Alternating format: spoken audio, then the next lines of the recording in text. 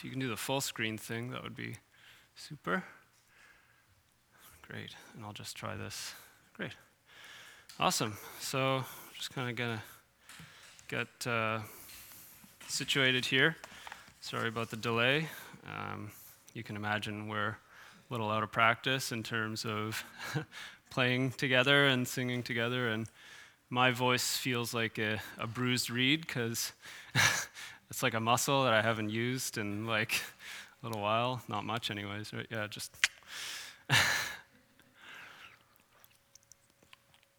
And it's really good to be here, and it's just encouraging, and I think it sounds better from back there where I can hear all your voices, and I think it's wonderful that we can start getting back into fellowship, and Lord willing, and by His grace, we'll continue to go on the track that it seems like we're on, and it seems good, so praise the Lord.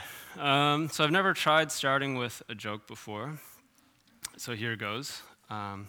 Two old friends sit down in a restaurant, and it's June 2021, and friend one says, "Wow, it's so good to see you. We haven't talked since over a year ago, so how have you been?" And friend two says, "Oh, I've been great. This has been an easy year." Get it? Because that's a totally ridiculous thing to say, because it hasn't been easy for anyone. So, that's a dumb joke, but... So I don't want to get into specifics of, the challenges that we face and everything, because I know you know all about that. But I want to acknowledge that, and just kind of, that's where, when I was preparing, I have to think about where I am and where we all are, and address present times and current events and things, or not current events specifically, but I just want to acknowledge that so that I can point to God's Word as kind of a firm foundation that we need and that we can stand on and rely on in these times, and point to God's Word as the bread of life that sustains us in difficult times, and point to God's Word as an immovable anchor of hope that isn't affected by our circumstances. And that was kind of, I guess, what was on my heart as I started to think and prepare. And I'm not sure right now what I'll speak on specifically. I have some scriptures, and I have notes, but I'm not sure that that's necessarily exactly what I should share right now. It does seem like the pressure just keeps coming, wave after wave after wave after wave, and it's very tempting to worry about things, and we also can't hide or avoid. We can't use avoidance as kind of our coping strategy, and so I believe that we do need to examine ourselves, and we also need to kind of honestly face reality, and with that, we do need to turn to the Word of God as that immovable anchor and look to the Lord to meet our needs. And I think this is true in the good times and in bad times, and nothing has really changed in that sense. Nothing has changed at all. We just need the power of the Word of God, and it's a perfect antidote for the world. No matter what the world is doing, the Word of God doesn't change, and it's certain, and people change, and people change their word, but God doesn't change His Word. It's unchanging. And so it's kind of, just tell you where I'm at, and then you can kind of fill in the blanks maybe. So this is going to be about the strength and power and finality and absolute truth of God's Word, I think.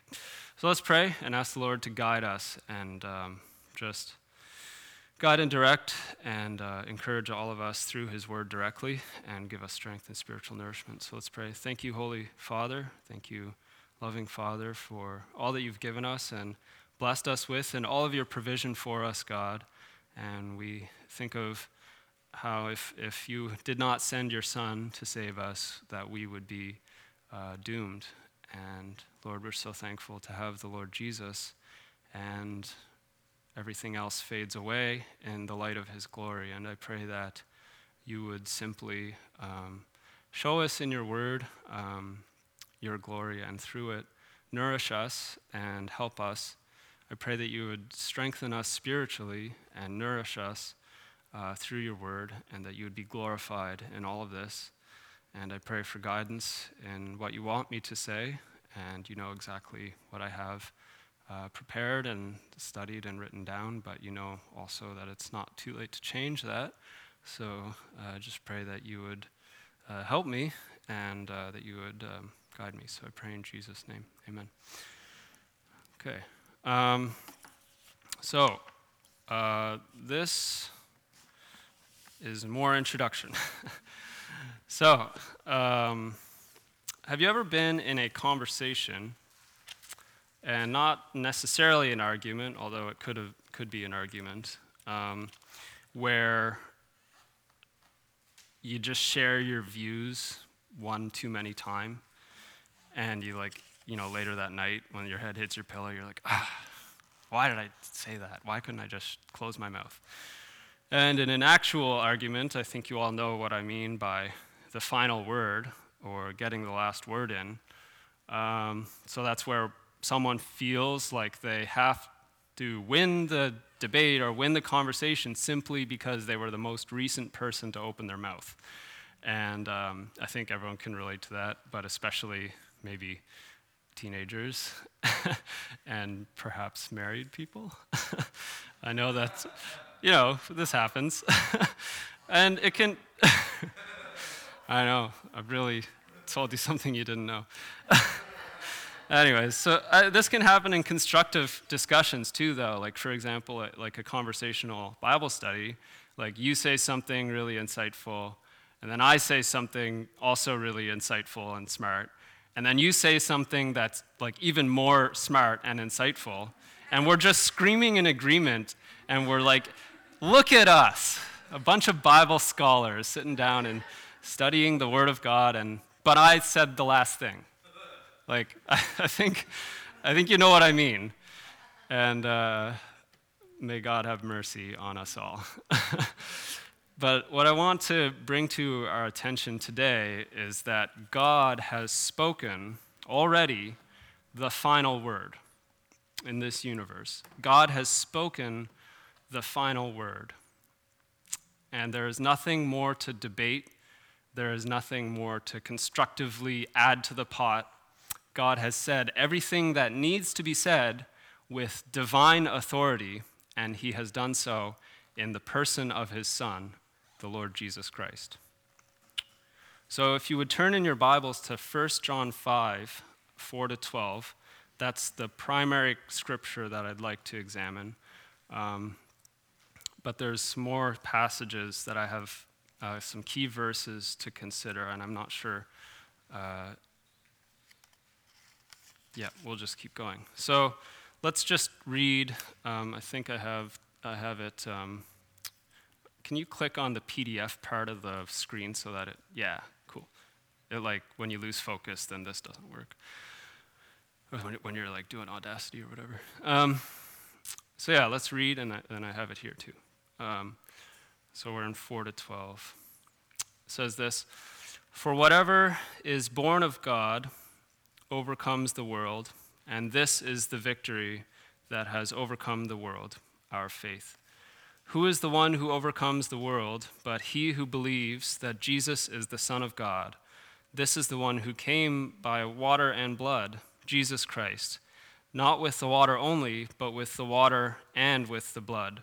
It is the Spirit who testifies, because the Spirit is the truth. For there are three that testify, the Spirit and the water and the blood, and the three are in agreement. If we receive the testimony of men, the testimony of God is greater. For the testimony of God is this, that he has testified concerning his Son, and the one who believes in the Son of God has the testimony in himself. The one who does not believe God has made him a liar, because he has not believed in the testimony that God has given concerning his Son." So those are the primary verses that I wanted to kind of consider today. And so let's go through those in detail, and then so there's a whole bunch of, there's a whole too many things to cover, so I just tried to cover something very narrow so that, I wouldn't be here for like an hour and a half. So verse 4 says, "Whoever has been born of God overcomes the world, and this is the victory that has overcome the world, our faith," depending on your translation. And the victory that has overcome the world. So I think overcoming is a very important concept, and understanding the world and our place in the world. And I think it's obvious to everyone that pressures have been kind of increasing in different ways, and I don't think this is anything new or unusual necessarily speaking. But, so help me out here. We have three principal enemies, and the world in this context isn't really a positive mention. What are our three enemies as believers, the enemies of our soul? Number one, the world, yes. The world, absolutely. That's the one given. And two others? Our own flesh, our own sinful flesh. And three, the devil. Yeah.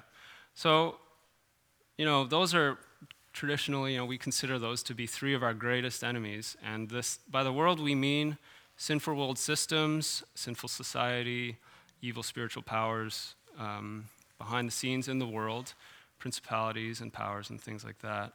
And so it really is a situation where believers and us as believers aren't really expecting to have an easy go as far as conforming to the world or being obedient to the Word of God. And in this case, to overcome means spiritual victory, and spiritual victory means obedience to God's Word. And we could look at obedience in what John recorded that Jesus spoke and what he wrote in his epistles. And obedience comes up huge as basically that is, in summary, that's spiritual victory, obedience to the Word of God. And don't get me wrong, Jesus came to save the world. We don't hate the world, we're just in it because that's life. But our desire is to be in the world and not be of the world, but in our lives overcome and be obedient. And so I'd like to just go to Revelation 2 and look at this word overcome. And I don't know, this is just the scriptures, I guess. We'll just kind of go through those. I don't necessarily have like a neat analysis here, but let's just consider these things. Revelation 2:7 says, "He who has an ear, let him hear what the Spirit says to the churches. To him who overcomes, I will grant to eat the tree of life, which is in the paradise of God." And verse 11 says, "He who has an ear, let him hear what the Spirit says to the churches. He who overcomes will not be hurt by the second death." And verse 17 says, "He who has an ear, let him hear what the Spirit says to the churches. To him who overcomes, to him I will give some of the hidden manna, and I will give him a white stone and a new name written on the stone, which no one knows but he who receives it." And verse 26 says, "He who overcomes and he who keeps my deeds until the end, to him I will give authority over the nations." So we have a lot of interest for our own good to be overcomers and to overcome in our lives and to have that life of faith. And I'm not saying it's easy, and I do believe that, being obedient to the Word of God has always carried consequences. And at this time, remember that this portion of Revelation is basically literal, and the Spirit spoke these words to the literal churches of the time. And at that time also, that the early church was under pretty intense persecution, and people were being rounded up and put to death for sport, for the entertainment of the masses of the society of that time. And there was a fire, and Christians were used as political scapegoats by the emperor to distract from, that he didn't want society to blame him, so he blamed Christians, and the Colosseums were going on. And so, we have our particular circumstances to overcome by faith.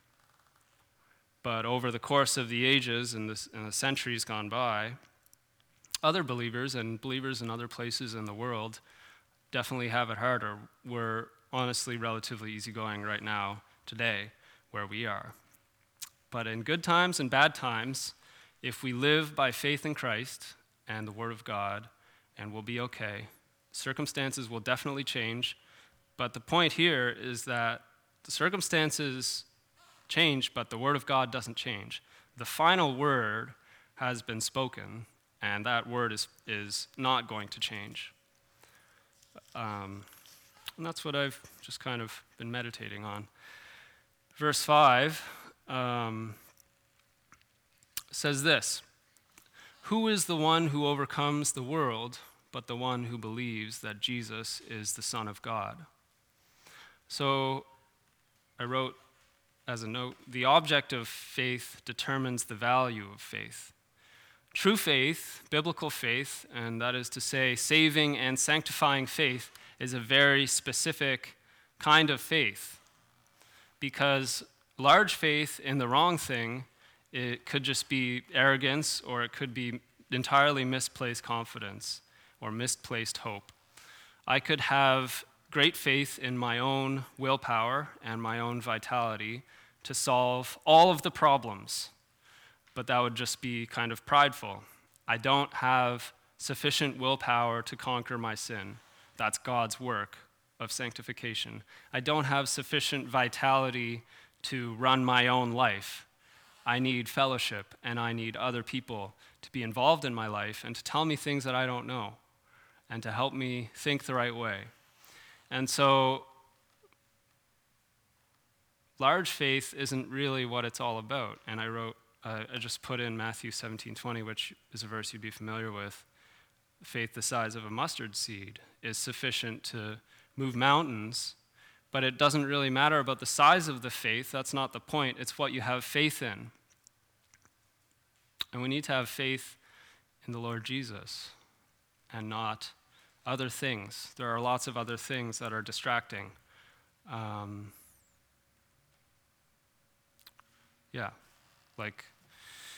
I don't know. I could believe that the Tampa Bay Lightning could beat the Montreal Canadiens, right? That would just be misplaced because they're the Canadian underdog team. There's a clear good guy here, right? Anyways, forget that. But yeah. If I place my faith in myself, I'm going to get burned by that.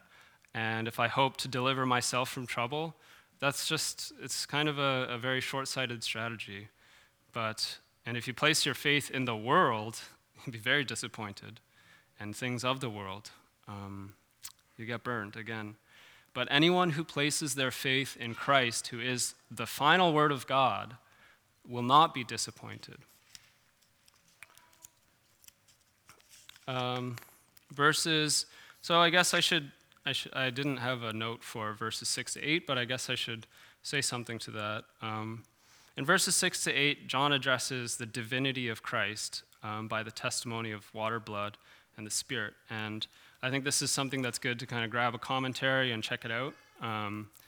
And I'll kind of leave it with you, but it's very interesting, the specific nuances of how he defends Christ's deity. And there was a popular heresy of the early church that you can go read about in commentaries and things like that. And the divinity of Christ is a common thing to come under attack in terms of attacking Christian belief, but Jesus is God. And so I'll continue on to verses 9 and 10. They say this: "If we receive the testimony of people, the testimony of God is greater. For the testimony of God is this, that he has testified concerning his Son.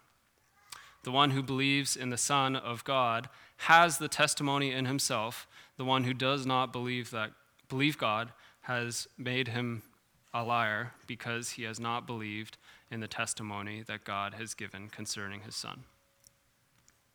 So the word testimony, that's kind of God's word, and I think these verses really do highlight, and 11 and 12, they really highlight the finality of God's testimony.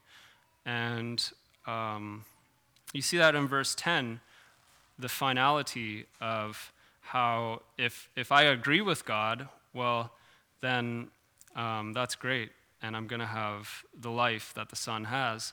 But if I don't believe and agree with what God said, I'm accusing God of being a liar. And the wording there is kind of funny.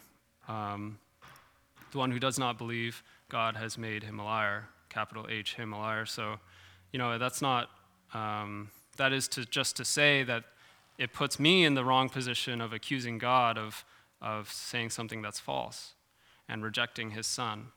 And so really it's God's word itself, and this is going to be a common theme that we're going to see later. God's word itself has this truth to it and this absolute power to it that holds up, and the word itself kind of judges and divides and is the arbiter of truth. And it's really fascinating because Jesus, personally, he is the truth and he is the word, but the word also is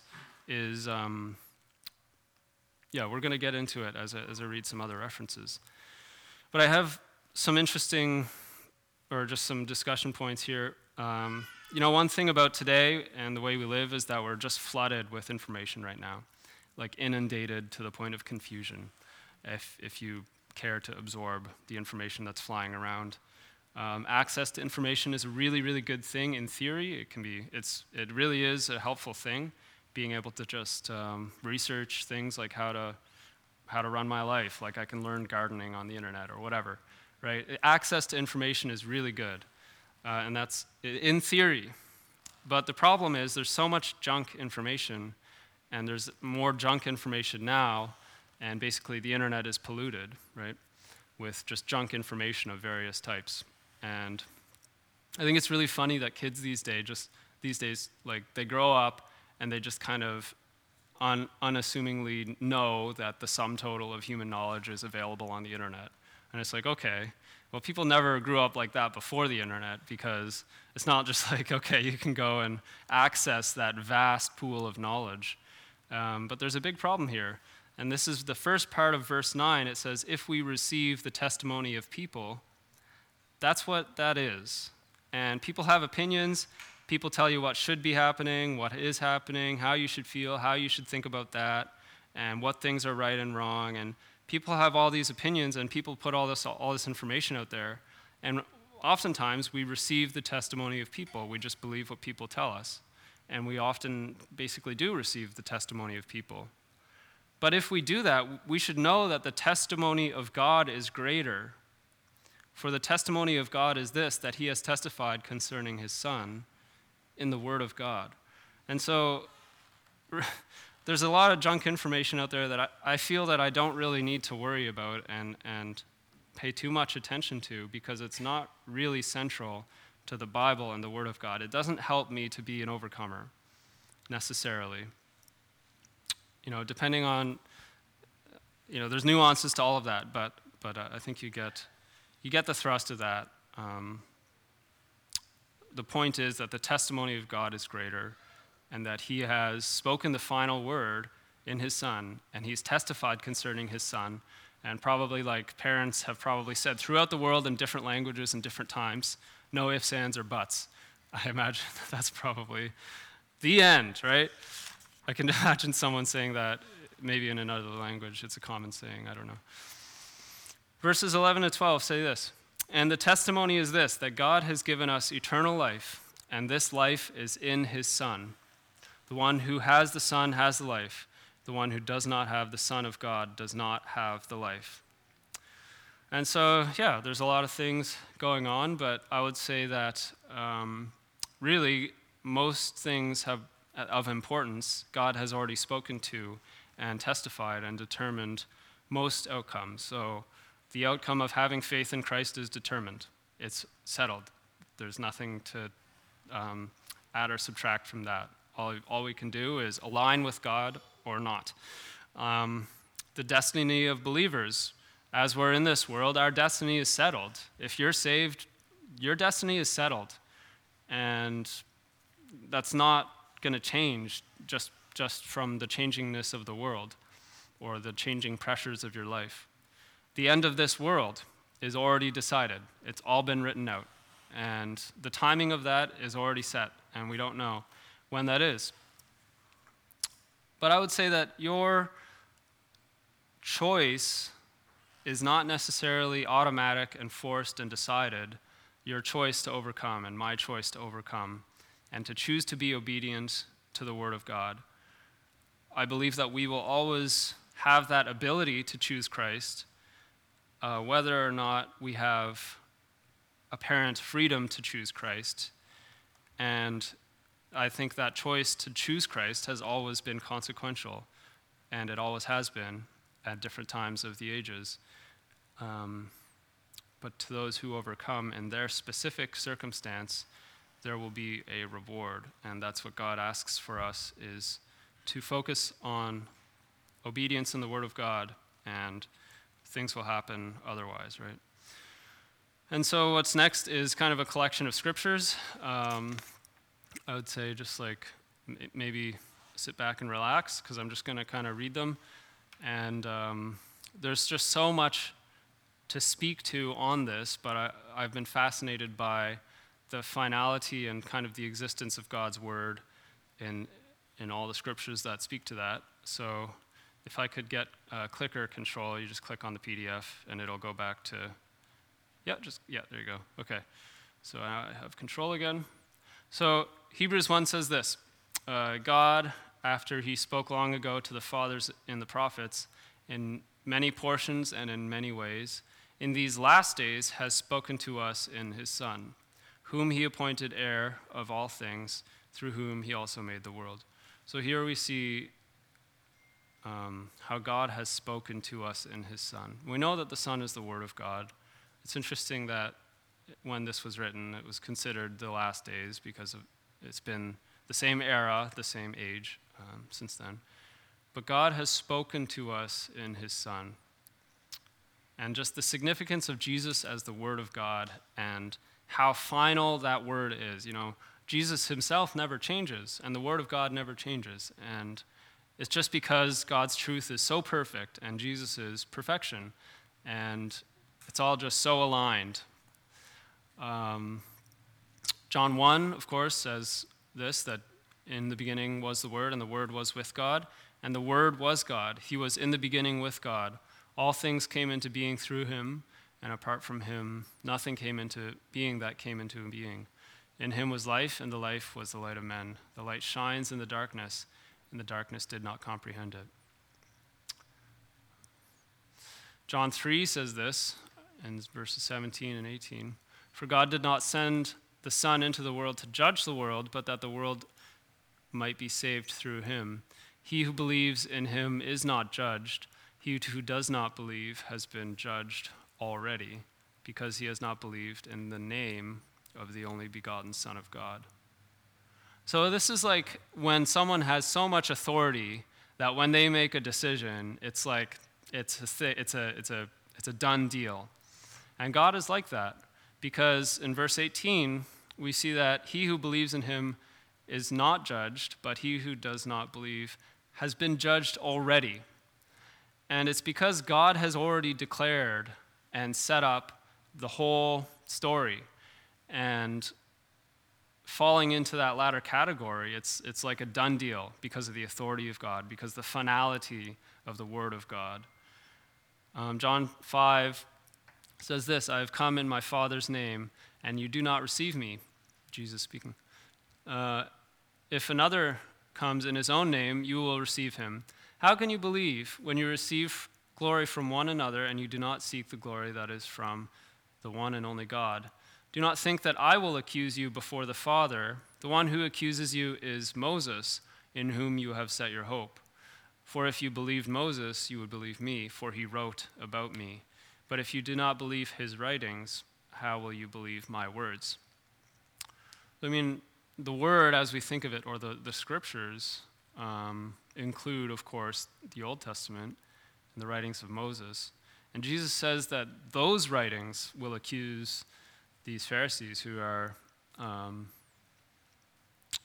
they're being hypocritical and seeking glory from one another. And I just think it's so interesting that Jesus has that compassion where he often said this kind of thing, but it's still, the final word has been said as for the judgment. But Jesus comes as a Savior. If anyone hears my sayings, John 12, if anyone hears my sayings and does not keep them, I do not judge him, for I did not come to judge the world, but to save the world. He who rejects me and who does not receive my sayings has one who judges him. The word I spoke is what will judge him at the last day. And this, John 12, is really what kind of got me thinking about this. I don't know why I didn't speak on John 12. Because these are just truly amazing. This is a truly amazing passage and a truly just incredible, this chapter, what Jesus says about himself. And I think it's worthwhile to kind of go there and read the larger passage here in John 12. It's like I don't have an analysis or whatever for you or like points, but I'm just looking at the Word of God and I'm amazed at the things that Jesus says, because he speaks with perfect authority and every word he says is perfect, and it's so cross-cutting. It cuts across time, it cuts across different cultures, and it's God's truth, and it's applicable, but it's so solid, and there's such authority in it. Let's just read John 12. Let's just read this passage. I think it's going to be good. From verse 20 to verse 50, like the things that are going on, the things that Jesus says, it's just so nourishing. So it says, Greeks seek Jesus. Now there were some Greeks among those who were going up to worship at the feast. These then came to Philip, who was from Bethsaida of Galilee, and began to ask him, saying, Sir, we wish to see Jesus. Philip came and told Andrew. Andrew and Philip came and told Jesus. And Jesus answered them, saying, The hour has come for the Son of Man to be glorified. Truly I say to you, unless a grain of wheat falls into the earth and dies, it remains alone. But if it dies, it bears much fruit. He who loves his life loses it, and he who hates his life in this world will keep it to life eternal. If anyone serves me, he must follow me, and where I am, there my servant will be also. If anyone serves me, the Father will honor him. If you just took those verses, and I imagine it like a connect the dots puzzle almost, because these are all very related, and they present a larger message, but each statement is kind of far from the one before it, and it takes a bit of meditation and thinking about what Jesus is saying in order to kind of connect the dots, I think. That's how I feel.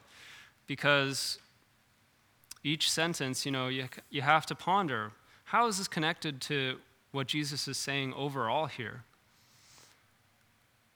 And I would say, of verses 25 and 26, he who loves his life loses it, and he who hates his life in this world will keep it to life eternal. If anyone serves me, he must follow me. And where I am, there my servant will be also. I think that speaks to the fact that Christ, he knew his destiny, or his appointment, I guess, with the cross, and the work that he was going to do. And if anyone serves Christ and follows Christ, where Christ goes, we can expect to go. He's in glory now, and we'll go there someday. But while we're here on earth, as he was here on earth, we can assume that if we're serving him, it's going to be a similar kind of outcome, bearing that cross. And verse 25 is very connected to that, because it says, he who loves his life loses it, and he who hates his life in this world will keep it to life eternal. And so if we love our life in the world, and if we aren't willing to approach a cross of death that could literally be something very painful in our lives, in the life of a believer. I mean, it's happened in the past, in past societies, such as in the early church, or in different countries around the world now, that Christians have been, told to deny Christ under penalty of death. But which life do we love more? And are we willing to follow Christ to that end? And I just see the connection between these verses where Christ he's saying these things, and if you just kind of look at them grammatically, it doesn't all come through. But I think they are all very connected. Let's keep going. Now my soul has become troubled, and what shall I say? Father, save me from this hour. But for this purpose I came to this hour. Father, glorify your name. And Jesus was very aware of where he was headed. And then a voice came out of heaven and said, I have both glorified it and will glorify it again. So the crowd of people who stood by and heard it were saying that it thundered. Others were saying, an angel has spoken to him. Jesus answered and said, this voice has not come for my sake, but for your sakes. Now judgment is upon the world. Now the ruler of this world will be cast out. And I, if I am lifted up from the earth, will draw all men to myself. Isn't that fascinating that Jesus, the finality, now judgment is upon the world. Now the ruler of this world will be cast out. And here we are today, and we know that the final word has been spoken. The world really has been judged, and Satan has been judged and defeated in the work of the cross. It's already happened. And we have this solid framework of the Word of God. And it enables us to live our lives by faith. But he was saying this to indicate the kind of death which he was to die. The crowd then answered him, we have heard of the law that Christ is to remain forever. And how can you say the Son of Man must be lifted up? Who is this Son of Man? So Jesus said to them, for a little while longer the light is among you. Walk while you have the light, so that the darkness will not overtake you. He who walks in the darkness does not know where he goes. While you have the light, believe in the light, so that you may become sons of the light. Like, he doesn't answer the question. It's just fascinating. These things Jesus spoke, and he went away and hid himself from them. But though he had performed, I should back up there and say, he answered a deeper question than the one they asked. And this is very characteristic of just how he spoke. Eternal truth doesn't fit into just that specific conversation, right? So he always answers a deeper question. These things Jesus spoke, and he went away and hid himself from them. But though he had performed so many signs before them, yet they were not believing in him. This was to fulfill the word of Isaiah, the prophet, which spoke, Lord, who has believed our report? And to whom has the arm of the Lord been revealed? For this reason they could not believe, for Isaiah said again, he has blinded their eyes, and he hardened their heart, so that they would not see with their eyes and perceive with their heart and be converted, and I healed them. These things Isaiah said because he saw his glory and spoke of him. Nevertheless, many even of the rulers believed in him, but because of the Pharisees they were not confessing him, for fear that they would be put out of the synagogue, for they loved the approval of men rather than the approval of God. Isn't that poignant? Isn't that amazing that John saw this so clearly and what's going on, and it's so connected what he wrote later in the epistles towards the end of his life. And this, these Pharisees were not overcomers. They believed, even many of the rulers believed in him, but because of the Pharisees, or the leaders, I guess, were believing, but because of the Pharisees, they were not confessing him for fear.